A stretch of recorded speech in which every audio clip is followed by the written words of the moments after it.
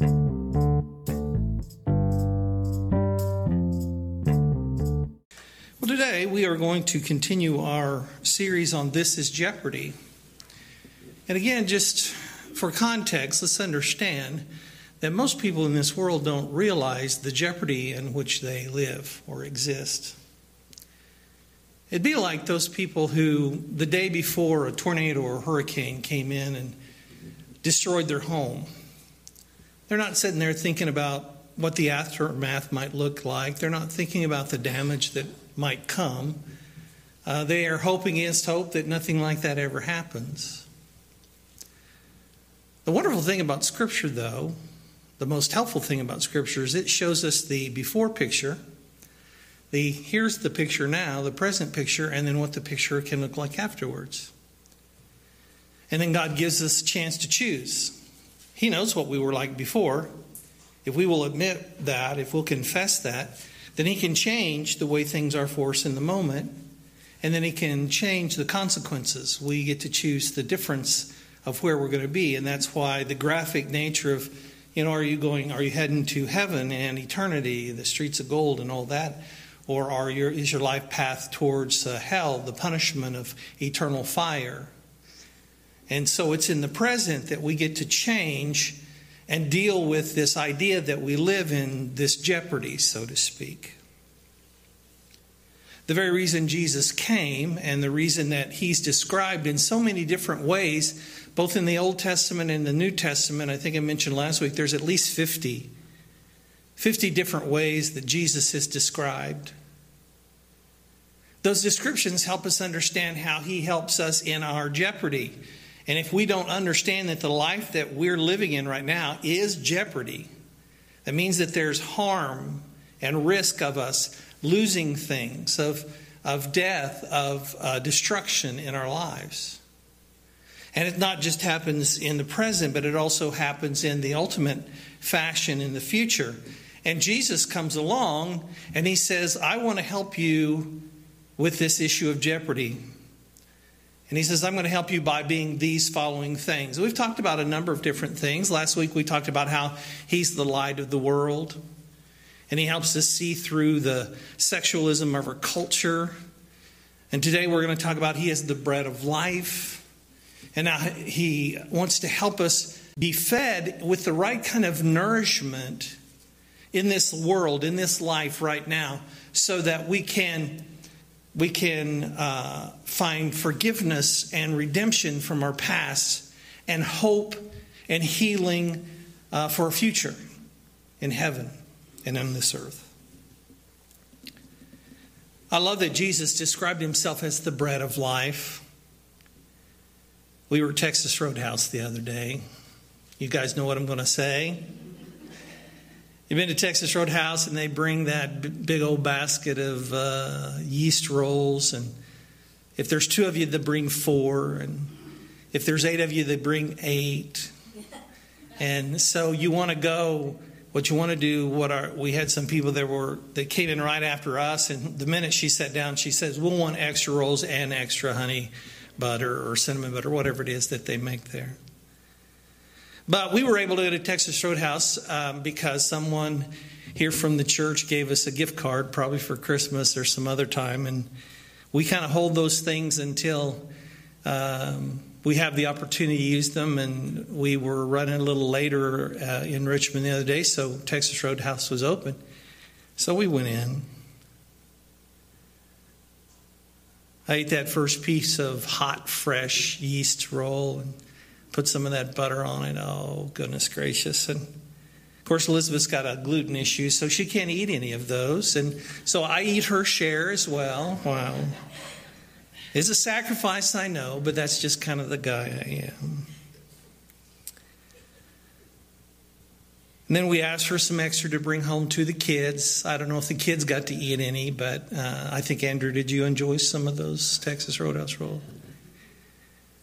They're just so good. They're so delicious. Let's play a Jeopardy game here about bread. We go to these restaurants and they love to give us some kind of free bread appetizer. I'm not sure, because then they bring us oversized dishes. I could understand if you were one of those frou-frou restaurants where the plates, you go in and the small plates and it's got one string bean and one little, 1 ounce of steak or whatever. I can understand if they filled you up on bread there, but at Texas Roast House, they bring on these big plates with steak and french fries and baked potatoes, whatever. But you go to these different places, and let's play our own game of Jeopardy this morning, okay? So you got to buzz in, okay? And I'll be able to see who came in first. Here it is. Here's the first clue. You ready? Red Lobster offers these cheesy forms of bread. Anybody? Oh, Cheddar Bay biscuits. So you do know. You got it. Cheddar Bay biscuits. Now, someone might say that that's not bread. It's a biscuit. Is biscuit a bread? Yes. Okay, so there you go. It tastes like bread. Here's another one. Maybe you know this one. Olive Garden loves to tempt you with this basket of delights as you prepare to order.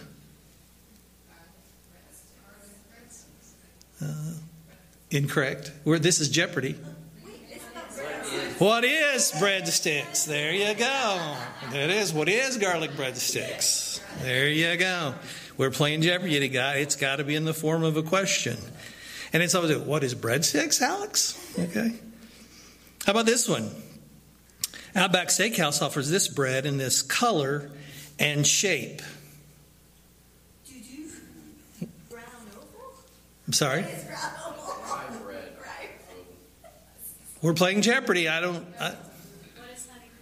What is honey wheat bread? Okay. I didn't ask what kind. I said what color.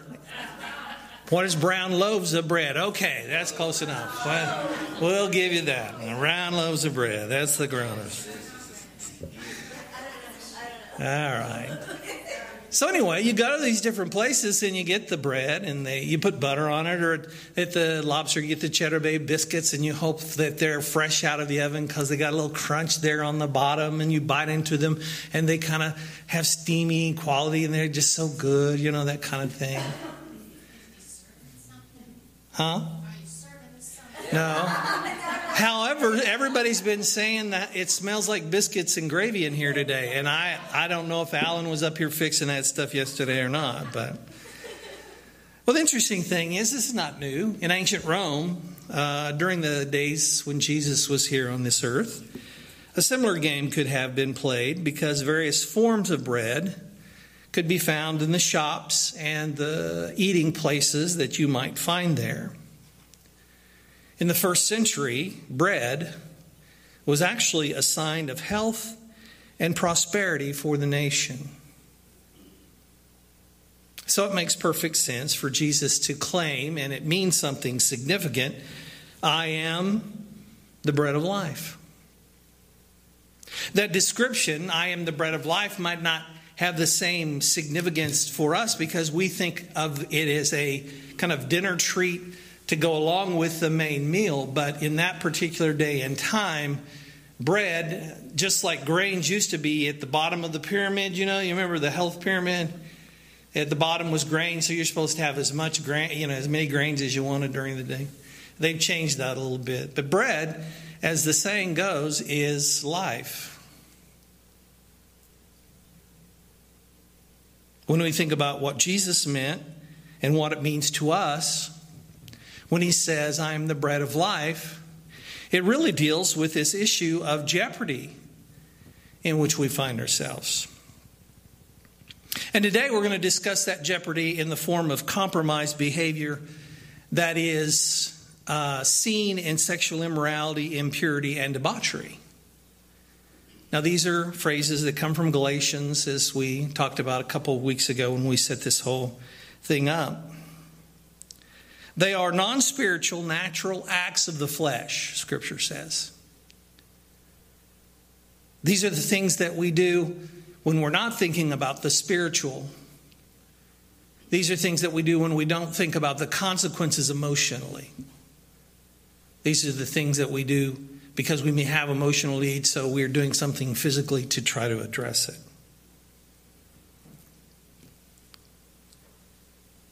There in Galatians chapter 5, where it describes these acts of the flesh, look at verse 16 through 23. Paul writes these words to the people of Galatia. He says, "So I say, walk by the Spirit, and you will not gratify the desires of the flesh. For the flesh desires what is contrary to the Spirit, and the Spirit what is contrary to the flesh.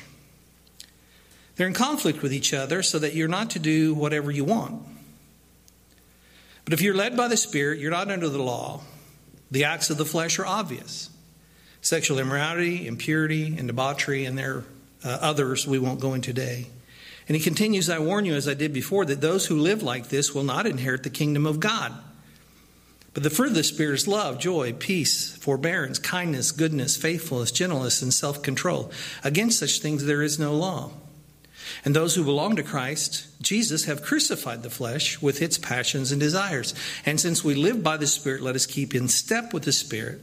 Let us not become conceited, provoking and envying each other." We could spend all day unpacking this verse, but really it is just the illustration for us of how the acts of the flesh that we're going to talk about today, sexual immorality, impurity, and debauchery, we overcome them, and the damage that they do to us, which it leads to destruction in our life. We do not inherit the kingdom of God if we are driven by these different things, these kinds of things. However, if we're led by the Spirit of God, the Spirit of Christ lives in us. We're letting Him feed us. We're letting Him meet our needs. He is the bread of life. Then we have the hope of eternity and the kingdom of heaven. And instead of choosing these things in a carnal way, just in a fleshly way, we are spiritually discerning how to meet our needs, and that brings to us love, joy, peace, forbearance, kindness, goodness, faithfulness, gentleness, and self-control. Now, these are a description of what happens to us when we consume Jesus as the bread of life, and we discern things spiritually in our life, and we listen to Him, and He teaches us how to address things, the needs that we have. And when we do that, He, as the bread of life, fills us up, and we're made strong. Now, these are just 3 of the 15 acts of flesh that we sometimes substitute for the bread of life. And that's the most important part here, is when we go after these things like sexual immorality, impurity, and debauchery in our life, it's because we are trying to substitute them for something that is missing, or we think is missing in our life spiritually. What is missing is we're choosing not to partake of Jesus as the bread of life. And when we substitute these things for the bread of life, they disqualify us from enjoying Jesus' sustenance and superiority in our life, the ability to live in a superior way. So those are the things I want to talk to you here today. So here's the jeopardy. This is jeopardy. Our current environment, as we discussed last Sunday, which we described in our YouTube channel, or which you can see if you missed it. Subscribe to our YouTube channel, and you can get this. And just go to YouTube and type in Palestine Church of Christ. You'll see that you can join and subscribe to that channel. And you'll see a logo that you'll notice. Last week we defined sexualism and described it as something that is defined and let me say this again. Our current environment that we talked about last Sunday is one defined and debased by sexualism. Now, sexualism, as we talked about last one, is when we make everything about the sexual nature of our life. And we're driven by that. Jesus changes that in our life so that we're looking at everything spiritually. And how can we restore the educated patterns that He has provided for us that we find in Scripture so that we can overrule the compromised behavior of sexual immorality, impurity, debauchery, and all the others we'll talk about in the other cycles. We got 2 other cycles of this. We'll talk about we'll talk about some more in 3 weeks and another in 6 weeks or so. We can only accomplish overruling our compromised behavior by eating Jesus as the bread of life. Now, some people think that sounds gross. But what Jesus was talking about here is metaphorical. You know, he's talking about consuming him. And even when we partake of the communion, it is representative of us eating of his bread and drinking his blood. For a while there in 1st, 2nd century, non-believers thought Christians were cannibals because of this ritual. But what it does for us is it's something we have to take very seriously and we have to consider and think through. And we can only accomplish this by eating the flesh of Jesus, drinking his blood, metaphorically, through the act of communion and through our meditation and communion. And it leads us to this clue in jeopardy today. What sustaining and superior thing did Jesus claim he is, that if we consume, we will never go hungry and never be thirsty, and will give not just life to us, but eternal life, so that we no longer seek to gratify our flesh through sexual immorality, impurity, or debauchery? Pastor Mike, who is the bread of life? That is correct, Pastor Mike. And if you say the very same thing, who is the bread of life, if he is the answer to that clue, or he is the question answer to that clue, then not only do you win life, but you have the promise of life, both now and forevermore. Because Jesus is the bread of life that sustains and is superior. He doesn't just give us the promise of eternal life where everything's going to be great for us in the future. He says to us, if we change the way that we consume the things that we see and hear and participate in this world, and we let him govern them, we let him overrule, we let him guide us, so to speak, in what is good, what is not, then we will change the condition of our present life to something that is livable, it's hopeful, it has that eternal quality, and then we have the promise that whatever we don't get addressed here, are not able to overcome here because we're dealing with failed people all around us, that in eternity it will all be made new. So the jeopardy we live in is this problem that we have in culture that is expressed in sexualism in a big sense, that is lived out in sexual immorality, impurity, and debauchery, as we'll talk about today. So let's talk about how Jesus as the bread of life is so sustaining. Jesus as the bread of life is so sustaining, we will never go hungry and we will never be thirsty.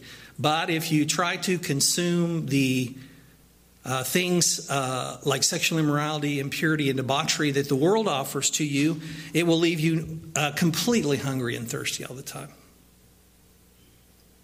Perfect example of that might be those with addictions of any kind. You'd think, oh man, if I just get a taste of it, I'll be fine. It'll last for how long? And then you have to get another taste, something more intense. Jesus makes an incredible claim. And if you have your Bibles, turn to John chapter 6, because this is kind of the meat of what we're talking about here today. But he makes an incredible claim in John chapter 6 about being the bread of life. Now, the day before, he fed 5,000 people with 5 loaves of bread and 2 small fish. And not only did he feed all those people, but they took up baskets and baskets of leftovers. Later on, after his disciples went across on the sea, Jesus crossed the sea by walking on the water. And by doing these things, and the people recognized something was going on here, must have done something incredible. He was demonstrating in this particular context that he was the prophet that had come into the world, the Messiah, so to speak, the Savior. And trust me, these people were desperate enough. They were looking for someone who would come along and say, listen, I am your Savior. I'm your Messiah. Because they thought of it in a different way. They thought of it in a very physical, more national way, where an army would be raised up and then Jesus would be their king. And they even tried to make him king because he had these unique powers. And Jesus rejected that. And that brings us to John here, where we pick up the story in John chapter 6, verse 27. It says, do not work for food that spoils, but for food that endures to eternal life, which the Son of Man will give you. For on him God the Father has placed his seal of approval. Then they asked him, what must we do to do the works God requires? Jesus answered, the work of God is this, to believe in the one he has sent. So they asked him, what sign then will you give that we may see it and believe you? What will you do? Our ancestors ate the manna in the wilderness, as it is written, he gave them bread from heaven to eat. Jesus said to them, very truly I tell you, it's not Moses who has given you the bread from heaven, but it is my Father who gives you the true bread from heaven. For the bread of God is the bread that comes down from heaven and gives life, to the world. Sir, they said, always give us this bread. Then Jesus declared, I am the bread of life, and whoever comes to me will never go hungry, and whoever believes in me will never be thirsty. If you've ever been to one of these places where they bring out the baskets of bread or breadsticks or Cheddar Bay biscuits, they'll come along and have you ever been, well, there's one left and they're coming back. You kind of see them and you're thinking, I need to take this and either hide it on my plate or, put it on my plate. And they'll come back and they'll see the basket's empty and they'll say, what? Would you like another? Yeah, well, sure, absolutely. Yeah, absolutely. Because you think I can take those home if I don't finish them up later. So we're not, I'm sure not, you're not the kind that, take a napkin, fold them up and put them in your purse or your pockets or anything like none of you do that, right? To kind of forward that. But here the people that Jesus was talking to, they were like, okay, here, this guy, he fed us yesterday. What's for breakfast today or for what's for dinner today? Give us this bread. And they try to chide him. They challenge him. Well, Moses, our forefather, he gave us bread from heaven. Of course, Jesus corrects him and said, no, it wasn't Moses who gave you that bread. It was God who gave you that bread. And then he could have illustrated later on that there were other parts of that story that the people didn't understand, did not get, but they were just looking for another free meal out of this. And Jesus was offering to them something even more incredible. He said, the bread that I give to you that comes down from heaven, it gives life to the world. And whoever comes to me will never grow hungry, and whoever believes in me will never be thirsty. So Jesus is saying, I am that bread. Now we know he's not talking about physically. We know he's not saying, I am bread. You can, take a bout out of my arm or anything like that. He's saying, I am the sustenance of life. I am what you are searching for, but you want another free meal. I'm trying to teach you a free lesson here about life. And that is that I'm going to give you the bread that is really eternal, that gives us eternal life. And you'll never be hungry. And you'll never be thirsty. And again, you'll never want in the same way again. Now, this is very not nuanced, so try to hear me. Christians who believe in Jesus and who trust that he is going to meet their every need should never want in the same way again, because you know that God has a way to meet every need you actually have. Now, the world, the devil, he does the opposite. He wants you to think about what your wants are, not your needs. And he's always tempting you, trying to lead you away with things of this world that do not satisfy, do not fill, and says, this is really what you want, but it never satisfies. And Jesus says, this is what you need, and it always does, because it is true sustenance.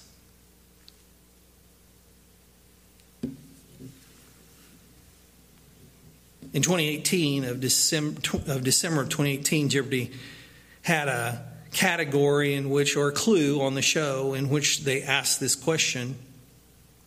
So Jeopardy finally solved this with the clue. A dog command, it's always the anatomical name for the end of bread. Anyone?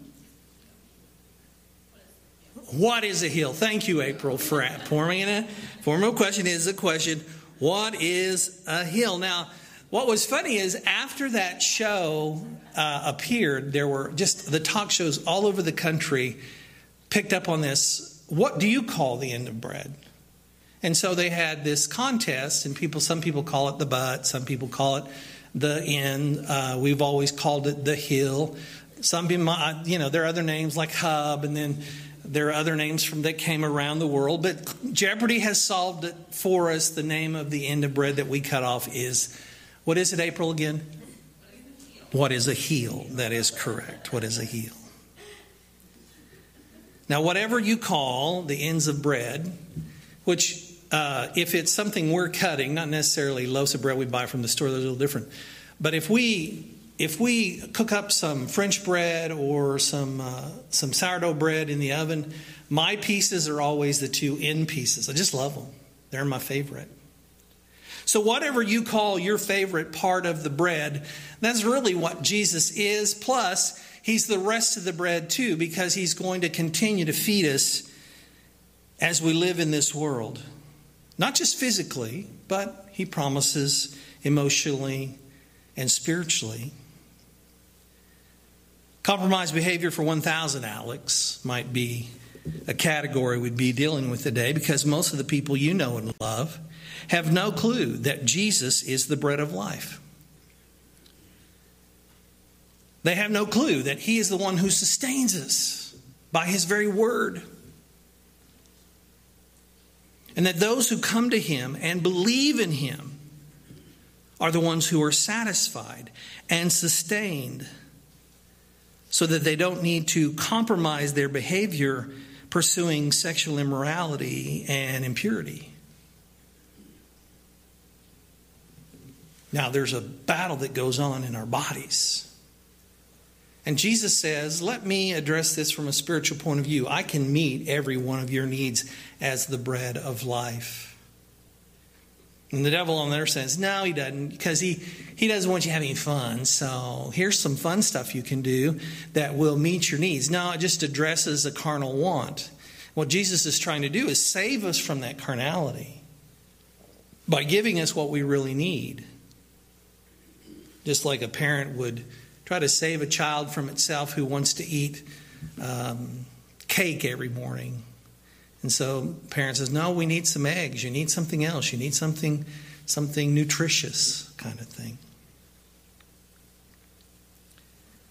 We can educate the people that we know and love who are around us to follow the pattern of Jesus, because we won't be fooled into thinking that fornication and indecency can sustain us. And this word sexual immorality and purity, they come from the Greek word porneia for sexual immorality, is the word we get fornication from. Just means any kind of sexual activity outside of the disciplined confines of marriage.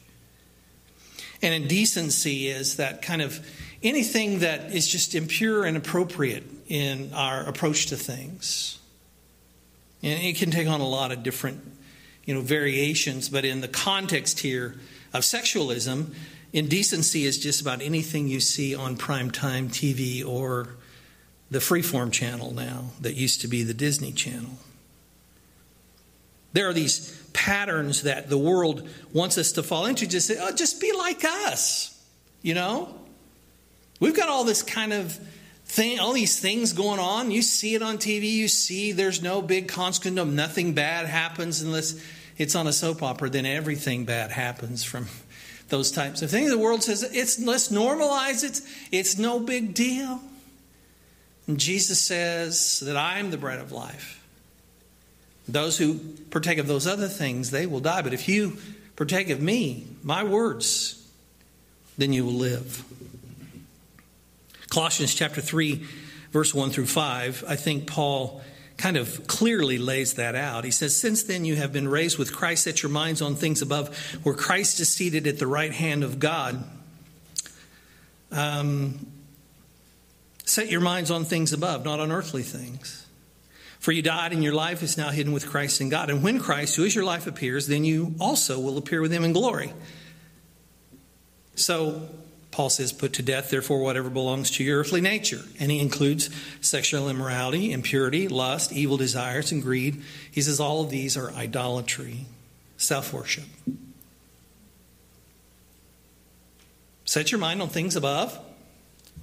Set your heart there where Christ is. Set it on him, not on earthly things, because we've died to that when we came to Christ, and our life is now hidden with Christ in God. You know what that means? We use the word hidden, but what that really means is we're wrapped up in him. He's protecting us. Jesus loves us so much that he wants to wrap us up and protect us from all the violence and insanity that goes on around us in this world. And most people, they look at Jesus and say, well, you're my enemy because you want to keep me from having fun. That's not it at all. He wants to be your Savior to keep you from destroying yourself.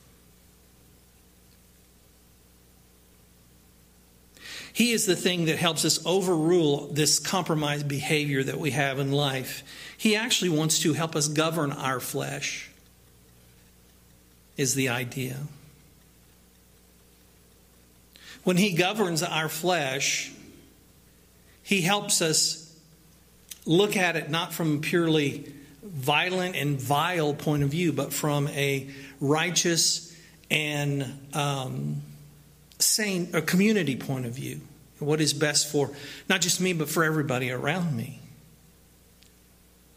He helps us overrule our compromised behavior by helping us govern our flesh, by teaching us that He is the bread of life. Whatever it is we need can be met in Him and through His way of providing for us.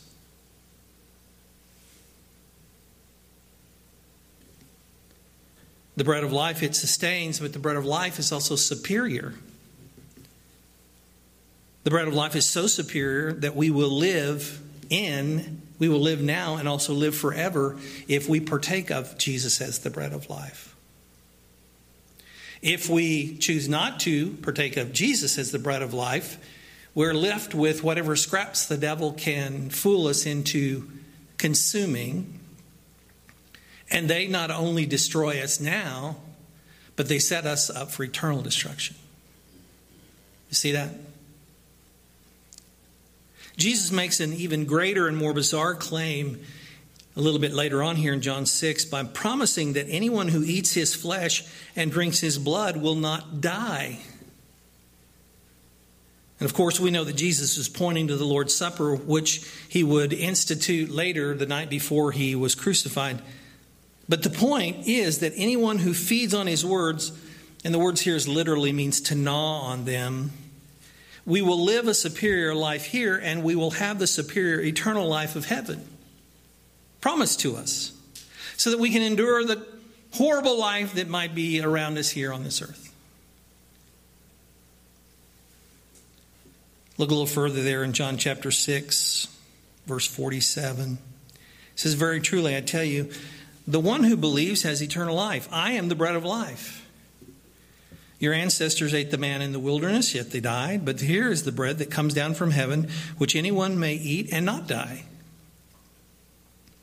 I'm the living bread that came down from heaven, and whoever eats this bread will live forever. This bread is my flesh, which I will give for the life of the world. Then the Jews began to argue sharply among themselves, how can this man give us his flesh to eat? Jesus said to them, very truly, I tell you, unless you eat the flesh of the Son of Man and drink his blood, you have no life in you.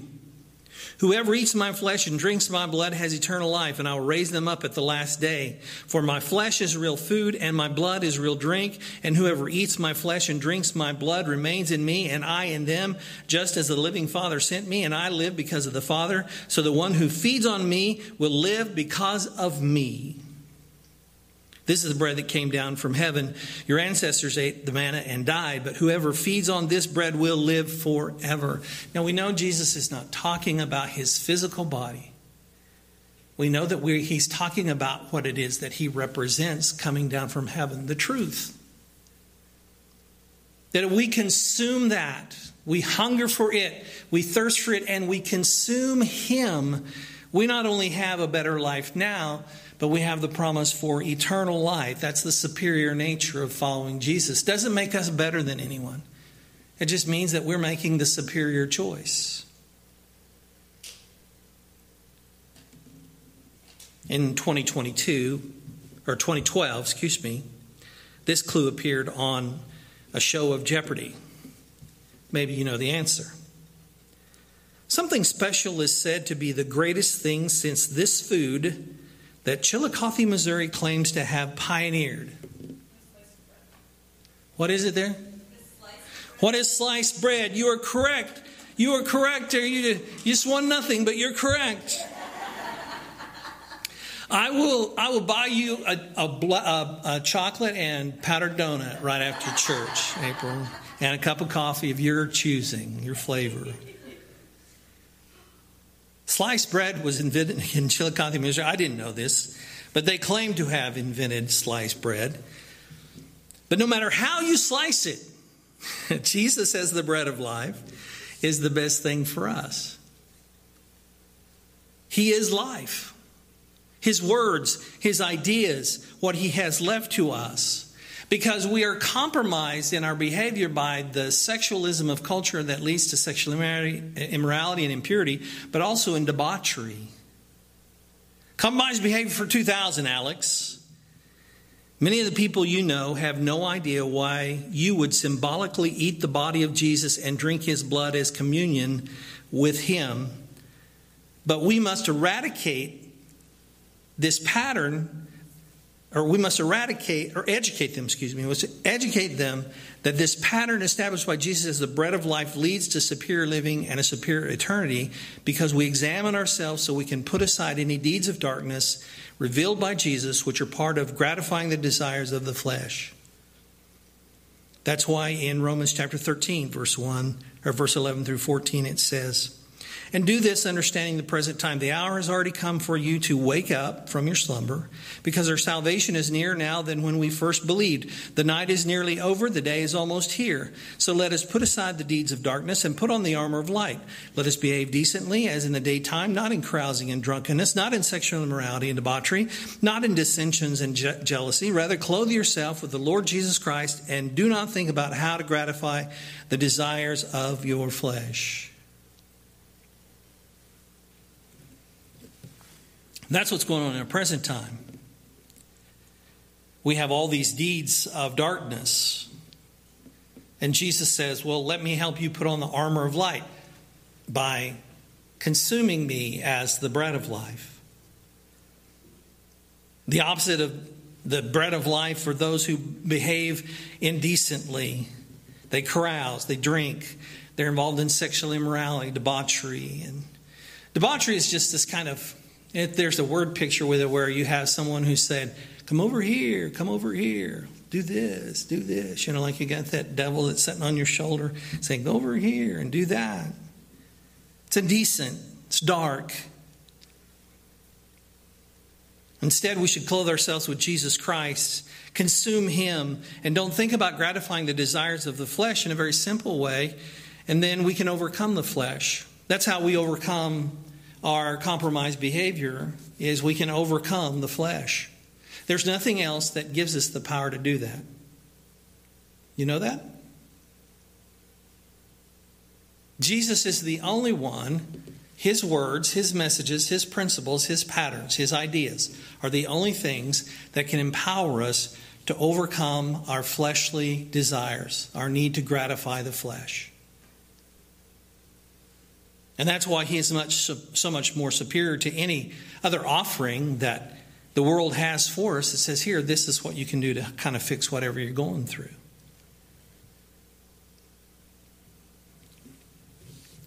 Now, Jesus makes an incredibly important claim here. He says to them in John 6, do not work for food that spoils, but work for food that endures to eternal life, which the Son of Man will give you. For on him, God the Father has placed his seal of approval. It's always these fads that come along to say, man, this is what you ought to do. This is life. This is living. This, and those things pass away as the people who promoted them pass away. Just drawing innocent victims into debauchery and immorality and impurity. They're the victims. But Jesus says, I'm the one that has God's seal of approval. Only Jesus, as the bread of life, has that seal of approval from the Creator, which guarantees that we can trust him. He will sustain us. He's a superior choice.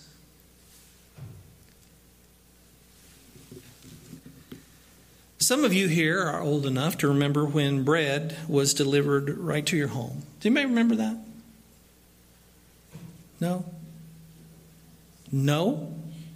No one remembers when they maybe just didn't do that out in the country. When you live in the country, you just get the bread out of the oven, right? It's right there. If you live in the city, they back in the day, they would deliver milk and bread to you, right? And we lived in the city, and when I was a young kid, each morning you'd hear kind of a little tink, tink, tink, and you'd go to the door, and the milkman had delivered the milk for the day, and they were in these glass jugs. You put them in the refrigerator, or the ice box, as we called it back then. It wasn't really an ice box. It was a refrigerator, but people still called them ice boxes because the first refrigerators were actually ice boxes. You know, they put a big chunk of ice up in the top, and they would keep things cool during the day. Does anybody remember when they had big chunks of ice delivered to them? No. Okay, so... But anyway, Jesus is, the idea here is that back in the 50s, 60s, even into the 70s, bread and milk were delivered daily by the local bakery and dairy, especially in big cities and not in the country, obviously. And I remember one of my friends, Davey Stevens, his dad, he worked for Bunny Bread. And he'd go around, and I loved going... when he would come by after school, he'd come pick up Davey, and I loved just to go sit in that truck because it just smelled so wonderful.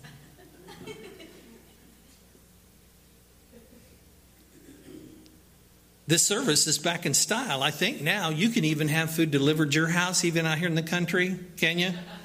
I know we get deliveries out where we are.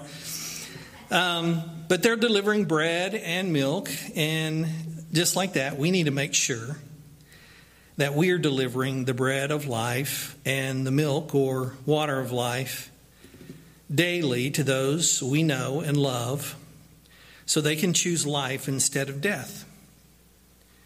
And we do this as we educate them to follow the pattern of what is proper again. And this may sound too simplistic, but basically what has happened in this world is we no longer follow the pattern of Scripture, which says Jesus gives us life. The pattern now is to indulge in whatever fleshly desire we have, and we think that is life. Ephesians chapter 5, verse 1 through 3 says, "Follow God's example, therefore, as dearly loved children, and walk in the way of love, just as Jesus Christ loved us and gave himself up for us as a fragrant offering and sacrifice to God. But among you there must not even be a hint of sexual immorality or any kind of impurity or of greed, because these are improper for God's holy people." So for us as believers, Jesus is the bread of life, sustains, and we know he's the superior choice. And we can have him and his message and his truth and his sustenance and his power delivered to us daily through the word and through our meditation, through our prayer. But we have a responsibility to those who are around us who are starving. And maybe we need to think of a way that we can share with those that we know in our family, our friends, who are indulging in the flesh and not participating in the bread of life that Jesus is. We need to figure out a way to help them, educate them. It doesn't mean we have to be judgmental. It just means that we need to talk to them, not be afraid to talk to them about Jesus as the bread of life. You share with them this message online, or talk to them about what you've heard today, what you've learned. Jesus is the bread of life that helps us overcome our compromised behaviors. He is the one who is superior. He is the one who sustains.